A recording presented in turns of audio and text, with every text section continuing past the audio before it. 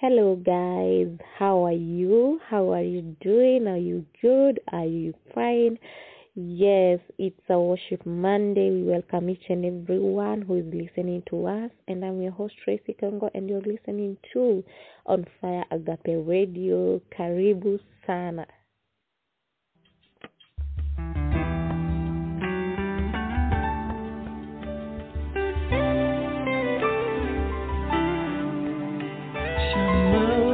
Jehovah dear,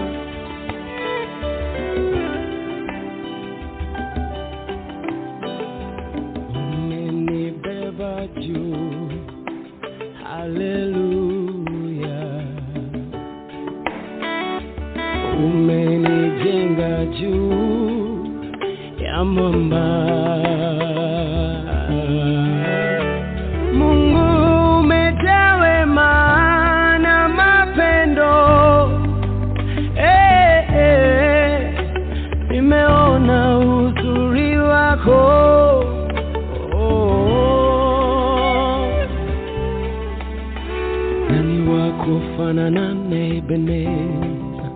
Mungu wa Israeli, wakupenda na kuchukua ni wewe Jehova.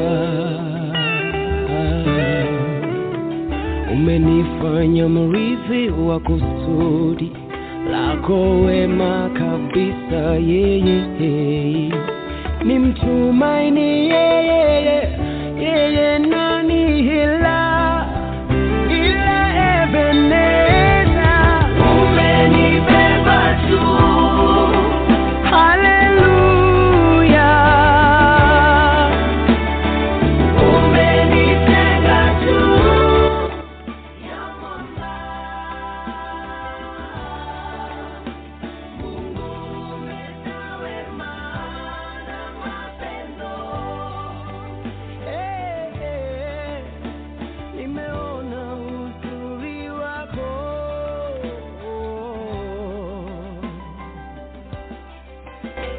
na bado unanikumbatia wakati wa mawimbi, tena bado unanizingatia na kunipa tumaini.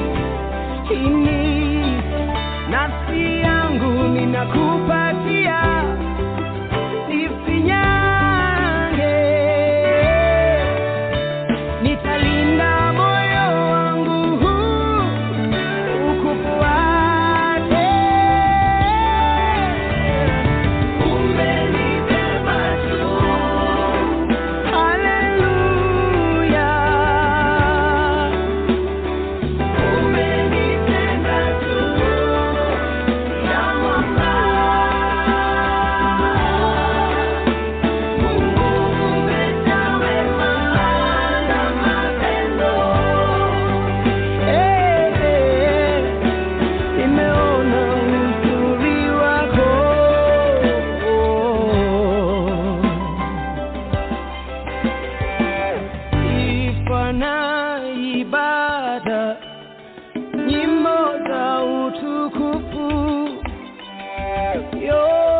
kwako moyoni mwangu natoa sifa na ibada, nyimbo za utukufu, yote kwako moyoni mwangu natoa sifa na ibada, nyimbo za utukufu, yote kwako moyoni mwangu.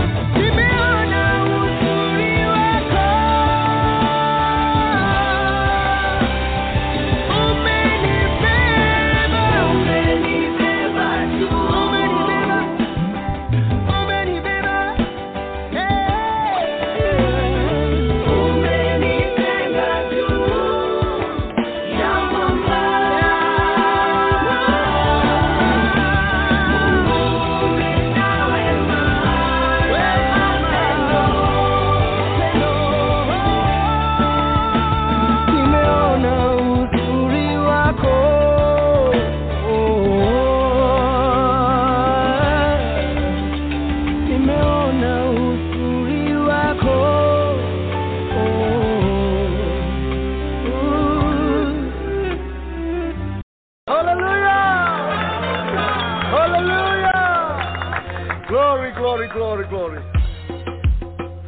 Moyoni, moyoni, nimempata Yesu. Moyoni, moyoni mwangi, moyoni mwangi, yeah, moyoni mwangi, nimempata Yesu. Moyoni mwangi, moyoni mwangi, yeah, moyoni mwangi, nimempata Yesu. Moyoni. Sauti ya kwanza waliompata Yesu. Ombeni Baraka John Paul. Tuimbe moyoni. Hallelujah. Moyoni. Nimempata Yesu. Moyoni. Okay, sauti ya pili waliompata Yesu. Kwa furaha, neema, Alfayo na Renata. Twende.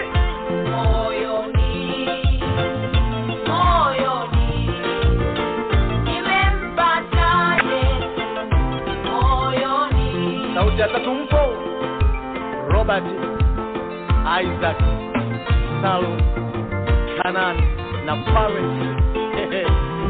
Waliompata Yesu. Twende. Moyoni, moyoni, nimempata Yesu. Moyoni. Tena sauti ya tatu. Moyoni, moyoni, nimempata Yesu. Moyoni. Hallelujah. Wapigaji, tunampigia Bwana vyombo. Kimicha, Waziponi, Amos, waliompata Yesu. Moyoni.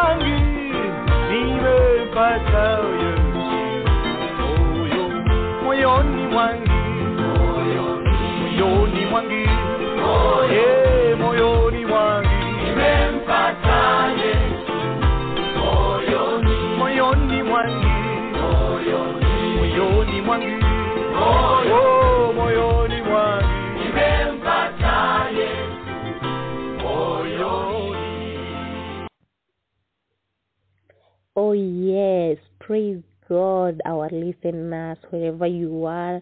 And now it's time to welcome Pastor Karanja so that we can hear the word of God. May you prepare your heart to receive from the Lord. Be blessed as you listen. Nataka kuwasalimu nyote katika jina la Yesu Kristo. Amjambo. Jina langu ni Evangelist Peter Karanja wa Onfire Agape ministries. Nahubiri na huduma hii ya Onfire kuieneza injili katika sehemu mbalimbali za ulimwengu na pia kulilete neno la Mungu kama vile Mungu anavyonisaidia. Jina la Bwana lisifiwe. Kwa hivyo siku ya leo nataka kusema nimeokoka. Kristo amekuwa Bwana na msaada wa moyo wangu. Niko na amani ya Kristo kwa sababu amenikirimia baraka zake. Jina la Bwana lisifiwe. Siku ya leo nataka tupate neno na kichwa chake ambayo ujumbe wangu siku ya leo ni ya kwamba ni imani. Imani ni kiungo muhimu katika maisha ya kila mmoja. Kwa sababu Biblia inasema katika kitabu cha Waebrania 11 aya yake ya 6 ya kwamba pasipo imani hakuna kumpendeza Mungu. Hata pia kitabu kinaendelea kusema ya kwamba mtu akitaka kupata kutoka kwa Mungu ni lazima aamini ya kwamba yeye yuko na kwamba chochote ambacho anaomba ni ya kwamba Mungu huyo anasikia na atampa. Jina la Bwana lisifiwe. Hata inaonekana ni kana kwamba sisi tunaokoka kwa sababu ya imani. Sisi tunajazwa roho kwa sababu ya imani. Jina la Bwana lisifiwe. Hata mambo ambayo yanaonekana ya kwamba haiwezekani, lakini kupitia imani mambo yanabadilika. Jina la Bwana lisifiwe. Tumeona ya kwamba watu wengi katika Biblia kwa sababu ya imani yao mambo makubwa yalitendeka, na hata nyakati zetu hivyo ndivyo ilivyo. Tukiwa na imani mambo yatabadilika. Tukiwa tumeshikilia imani, hata mambo ambayo yanaonekana ni magumu, tukiamini ya kwamba Mungu atayaweza, tukishikilia kwamba Mungu anaweza kubadilisha, mambo yatabadilika. Sio kwa sababu nyingine, lakini ni kwa sababu ya imani. Inaonekana ni ya kwamba mkono wa kupokea kutoka kwa Mungu ni imani unayo katika roho. Pia Yesu akasema mahali pamoja ya kwamba ikiwa imani yenu, yani iko kidogo tu kama chembe ya haradali, munaweza kuambia mlima huu uhame na uende mahali pengine. Hivyo ni kumaanisha ya kwamba imani inaweza tenda mambo makubwa. Jina la Bwana lisifiwe. Tutaona mama mmoja, tutasoma katika kitabu cha Mathew, na tukute mama mmoja ambayo hata ingawa mambo yalikuwa hayawezekani, lakini kupitia imani yake, kupitia imani aliyokuwa nayo kwa Yesu, mambo yalibadilika. Hata wewe na mimi siku ya leo, tukiamini ya kwamba Mungu anaweza kutenda jambo, tukiamini ya kwamba anaweza kubadilisha hali ya maisha, tukiamini ya kwamba anaweza kutuponya, bila shaka atatuponya. Anapoangalia imani yetu, yeye anabadilisha mambo katika jina la Yesu Kristo. Hata mambo ambayo yanaonekana hayawezekani, hata mambo ambayo yanaonekana hayatembei, hata mambo yanaonekana yamekawia, kupitia imani ni lazima yatatimia. Tunamuona Ibrahimu ambaye anajulikana kama baba ya imani. Alingojea miaka mingi kwa sababu ahadi ya Bwana ilikuwa ni ya kwamba atapata mtoto, na yeye akaamini hivyo. Hata ingawa miaka ilisonga sana, lakini ilikuja kutimia, na yeye akapata mtoto hata ingawa ni katika uzee wake. Kwa hivyo hata siku ya leo, wewe na mimi, hata kama mambo yanaonekana yanaenda pole pole, lakini tunaamini ya kwamba mambo yatabadilika. Jina la Bwana lisifiwe. Tutasoma katika kitabu cha Mathew 15 aya yake ya 21, na tutakutana na mama moja Mkanaanayo. Kupitia imani yake mambo yalibadilika. Jina la Bwana lisifiwe. Hebu na tusome. Yesu akaondoka huko, akaenda kando pande ya Tyre na Sidoni, na tazama, mwanamke Mkanaanayo wa mipaka ile akatokea, akapasa sauti akisema, unirehemu mwana wa Daudi, binti yangu amepagawa sana na pepo. Wala yeye hakumjibu neno. Jina la Bwana lisifiwe. Hata ingawa huyu mama alimwambia Yesu, Biblia inasema Yesu hakumjibu kitu, lakini yeye hakufa moyo. Yeye imani yake ilikuwa juu. Alijua ya kwamba mimi nina imani, hata ingawa Yesu amenyamaza, mimi najua kupitia imani yangu mtoto wangu ataponywa. Jina la Bwana lisifiwe. Biblia inaendelea kusema ya kwamba nao wanafunzi wake wakamuendea wakamwambia wakisema, muache aende zake, kwa maana anapiga kelele nyuma yetu. Akajibu akasema, si kutumwa ila kwa kondoo waliopotea wa nyumba ya Israeli. Naye akaja akamsujudia akisema, Bwana unisaidie. Jina la Bwana lisifiwe. Hata ingawa wanafunzi walimkemea, imani ya huyu mama ilimsonga, na akamwambia Bwana ya kwamba, Bwana unisaidie. Bwana asifiwe sana. Huyu mama alikuwa bado na imani, alikuwa anashikilia imani yake. Jina la Bwana lisifiwe. Hata ingawa wanafunzi walimkemea, hata ingawa Yesu alinyamaza, lakini imani yake alikuwa bado nayo. Alijua ya kwamba mambo yatabadilika. 25 inasema naye akaja akamsujudia akisema, Bwana unisaidie. Akajibu akasema, si vyema kukitoa chakula cha watoto na kuwatupia mbwa. Jina la Bwana lisifiwe. Hapa tunaona ya kwamba huyu mama ni kana aliitwa mbwa. Jina la Bwana lisifiwe. Kwa sababu Yesu alisema vizuri ya kwamba si vyema kukitoa chakula cha watoto na kuwatupia mbwa. Hivyo ni kumaanisha ya kwamba huyu mama alikuwa hastahili kuponyewa msichana wake, kama vile ilikuwa desturi ya Wayahudi ya kwamba wale watu wa mataifa waliwataja kama mbwa. Walionekana kwamba hawastahili kuingia katika ufalme, hawastahili kupata msaada kutoka kwa Yesu. Na Yesu akawakumbusha mara tena ya kwamba hivyo ndivyo ilikuwa imeandikwa. Lakini katika imani yake mama alizidi kutia nguvu katika haja yake. 27 inasema, akasema, ndiyo Bwana, lakini hata mbwa hula makombo yaangukao mezani pa bwana zao. Ndipo Yesu akajibu akamwambia, mama, imani yako ni kubwa, na iwe kwako kama utakavyo. Akapona binti yake tangu saa ile. Jina la Bwana lisifiwe. Tunaona ya kwamba akasema, ndiyo Bwana, lakini hata mbwa hula makombo yaangukayo mezani pa bwana zao. Ndipo Yesu akajibu akamwambia, mama, imani yako ni kubwa. Jina la Bwana lisifiwe. Hapa tunaona ya kwamba huyu mama imani yake ndiyo ilizidi, ikawa kubwa mno, na Yesu akasema, iwe kwako kama utakavyo. Akapona binti yako. Kwa hivyo siku ya leo, mpendwa msikilizaji, katika imani mambo yanaweza kubadilika. Hata ingawa kuna pingamizi nyingi, hata ingawa watu wanakupinga, hata kama ibilisi anatupinga, lakini katika imani mambo yatabadilika. Bwana awabariki sana.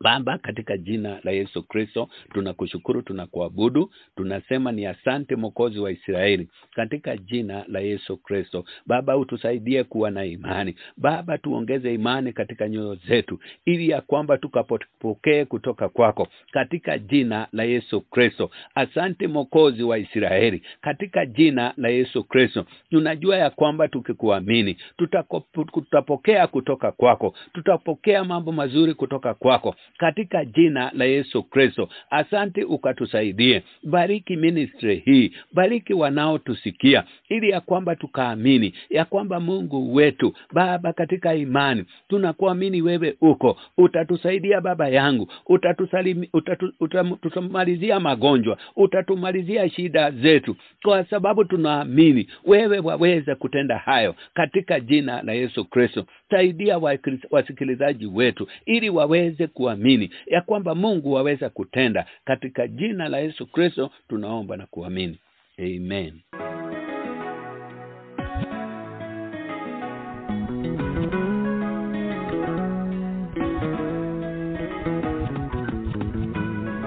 Bwana, nahitaji macho ya roho, maana haya ya mwili yananidanganya. Iko njia ionekanayo kuwa sawa machoni kwa mtu, lakini mwisho wake ni njia za mauti. Neno lako linasema, jicho langu likiwa safi, mwili wangu wote utakuwa na nuru. Nipe macho, nipe macho nione, macho nipe macho nione, sawa sawa. Nipe macho nione, macho nipe macho nione, sawa sawa. Nipe macho nione, macho nipe macho nione, sawa sawa. Yesu nipe macho nione, macho ya roho, macho nipe macho nione, sawa sawa.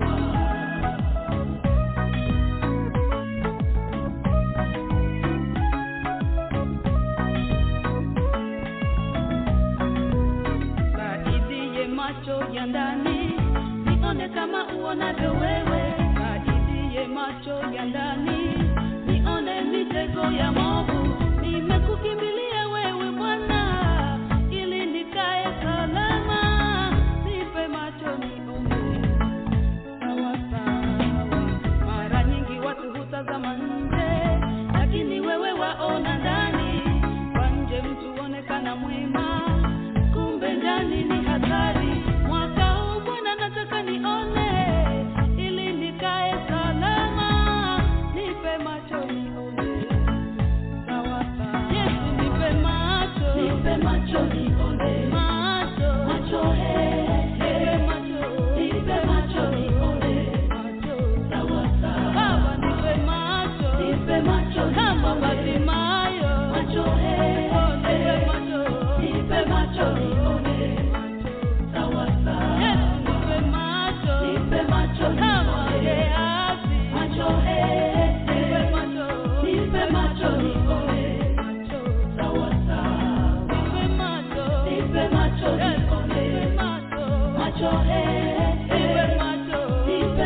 nione sawa sawa. Thank you so much, Pastor Karanja. As always, you have blessed our hearts with that powerful word. May God bless you too, together with your family, and may God increase you each and every day. Thank you so much. We are humbled, and our listeners out there, thank you also for always tuning in and listening to us. Some of you drop your comments, and we thank the Lord for that. We get your feedback, and we love that. May God bless you as you listen to our shows, and may God meet with your needs, each and every one. Now, we've come to the end of our show, but I can't forget to say this, that God loves you so much. God has always been there for you. Increase your faith. Do things with faith, because faith can do great things in your life. Faith can open doors. In Jesus' name, goodbye.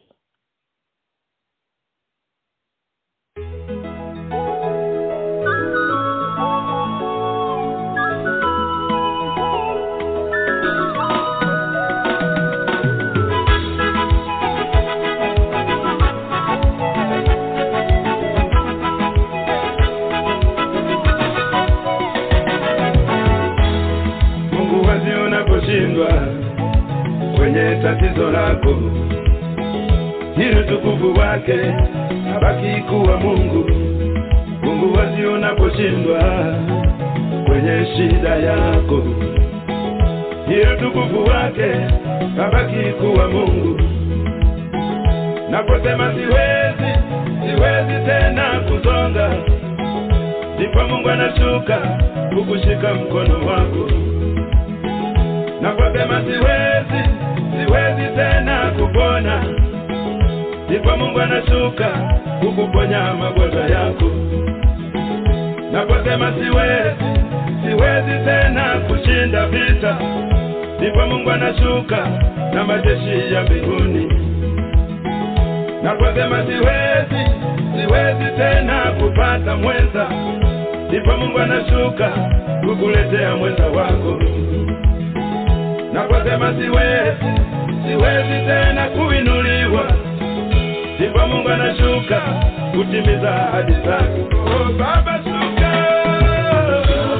tukuone Mungu wetu. Oh Jehova Rafa shuka, tukuone Mungu wetu. Ili tusibafika mwisho Baba shuka, tukuone Mungu wetu. Yesu watu wetu Jehova, tukuone Mungu wetu. Tunahitaji msaada wako Mungu wetu, tukuone Mungu wetu. Yesu watapeke, Yesu watu wetu, tukuone Mungu wetu. Oh Baba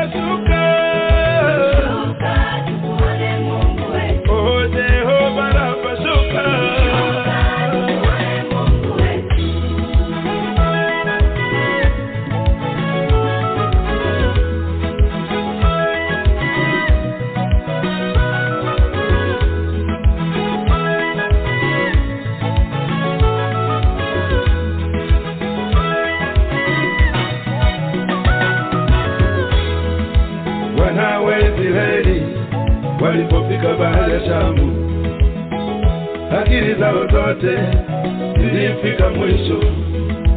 Wana wa Israeli walipofika bahari ya Shamu, akili zao zote zilifika mwisho. Tukimkumbuka Sara hata alipofika uzeeni, tumaini la kupata mtoto lilifika mwisho. Tukimkumbuka Sara hata alipofika uzeeni, tumaini la kupata mtoto lilifika mwisho. Kuhani Ezekieli akili yake ziliposhindwa, Mungu akashuka akamwita Ezekieli. Kuhani Ezekieli akili yake ziliposhindwa, Mungu akashuka akamwita Ezekieli. Unaona nini mbele yako Ezekieli?